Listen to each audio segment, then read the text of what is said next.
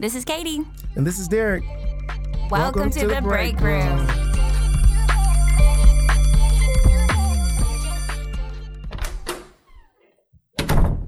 Welcome back to the break room, everyone. I'm Katie Kinder. We are here with some rock star educators. Go ahead and introduce yourself and tell us what you teach and tell us anything about yourself as a teacher that we need to know.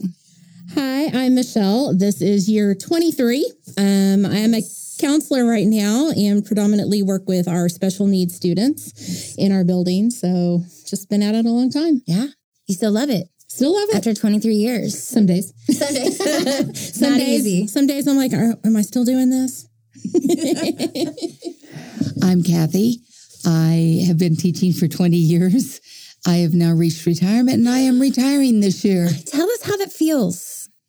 A two-edged sword. Okay, tell us more about that metaphor. Well, on one side, man, I am so excited. I'm so glad to get out of the classroom. On the other side, I'm going to miss some of the kids. Some of them. Okay, some of them. Okay. And we also have a spouse of a teacher with us today on the podcast. So tell us your name. I am Kevin. I'm Michelle's husband.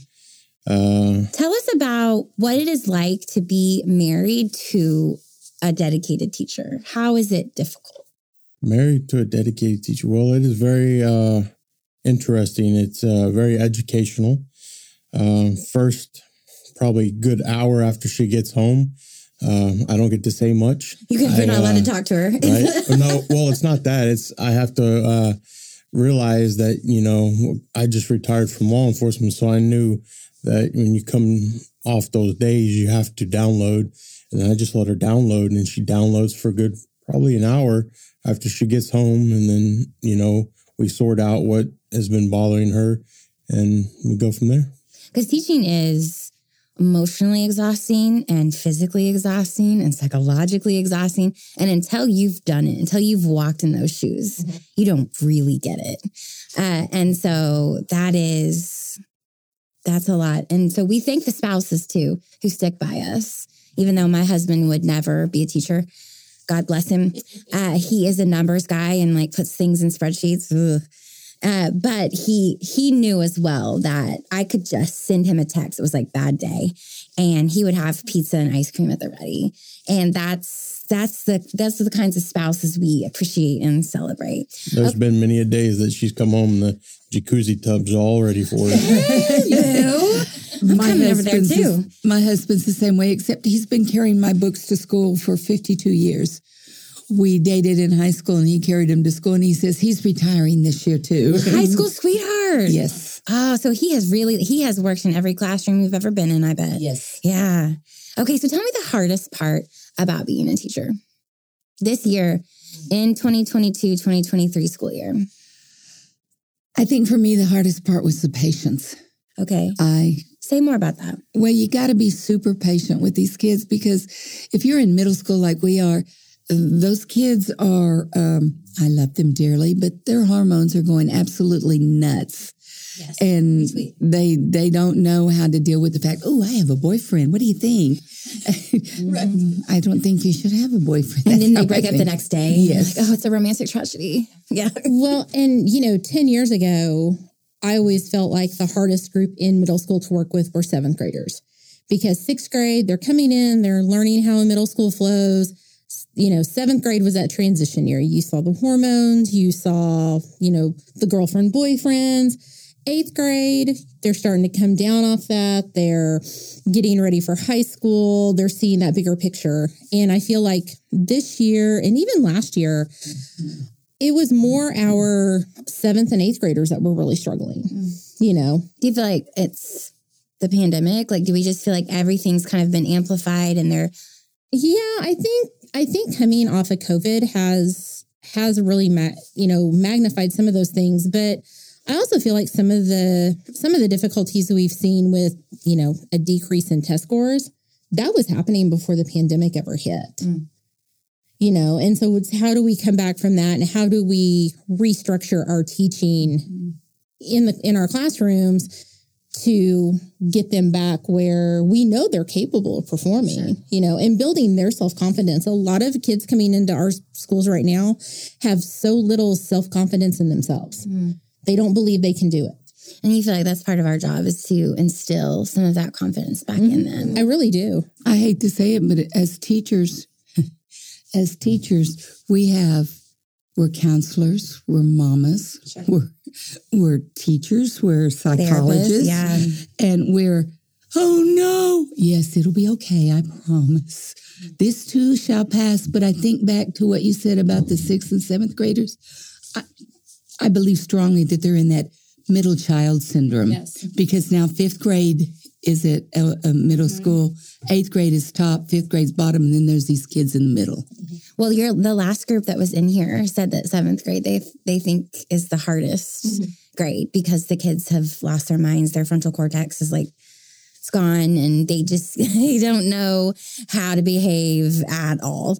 And so you ask a kid, why did you throw that pencil and then slap your friend? And they're like, I don't know. They really don't know. No. And when you see them do something and you say, hey, come here. Why did you do that? Well, I didn't do anything. I just saw you hit him. I just saw you throw this. It wasn't me. It wasn't me. Okay, let's think about this. Did you have a pencil? Yes. Did you throw it? Yes. Did it hit him? Yes. So you did it? No. But we're seeing that with the 5th graders this year. I mean, these 5th graders this year are kind of like, I'm an adult. I can do what I want. I'm an adult. I'm 11. And I'm going, okay, then I tell you what, here's the money that you can make in my class. But for every time you do something you're not supposed to, you got to pay me back. Mm-hmm. But I said, welcome, you're an adult. Welcome to the real world, honey. That's awesome. Well, I really appreciate you guys. And I love that this has been my first year out of the classroom. And so coming to see you guys is my highlight of my whole year. And just being with the kids and being with you. And we just are really grateful. See, I have a cry couch. When I was an instructional coach, I would have the teachers come in and come and cry with me. I'm like, come here, baby, my baby teachers. And so part of our logo for this podcast, The Break Room, there's a cry couch on the logo because it's hard and it's messy. And we appreciate you guys. Thanks for coming on. We had that. I had that first year teacher one year. She was the baby. All of us were 10-year plus at this point. And I finally had to go to one of our partners and say, okay, she has cried me out. It is somebody else's turn. It's your turn to take on the crier. She's cried me out, because she was struggling, and it's hard with our first year teachers, especially when they're emergency certified now. Well, and I just heard that they've done away with the mentor program where they were assigned a mentor that they got a stipend for, and that's gone. So maybe we should bring that back. We're just going to put that out into the universe. Yeah. Well, I think one of the things that would help is to have the older, this sounds bad, the elder teachers go and talk with them instead of, oh, well, I'm an older teacher. Let them figure it out. I had to figure it out. That doesn't work. No, it doesn't. And we eat our young. I say that. I'm like, stop eating your young. Mm-hmm. Stop it. Because they need you. And they don't feel like they can even step out of their room to ask for help. They don't know what they don't know. That's what's good about it, Moon. All the 5th grade teachers know they can step out and ask.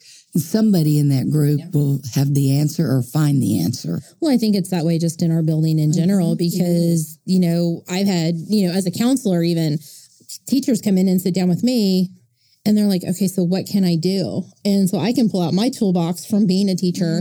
Well, try this, try that. And I just feel like we've worked really hard to build that relationship within our teachers.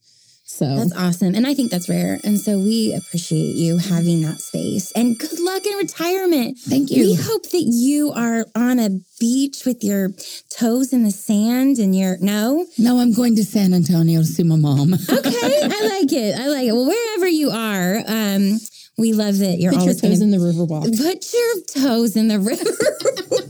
Maybe not.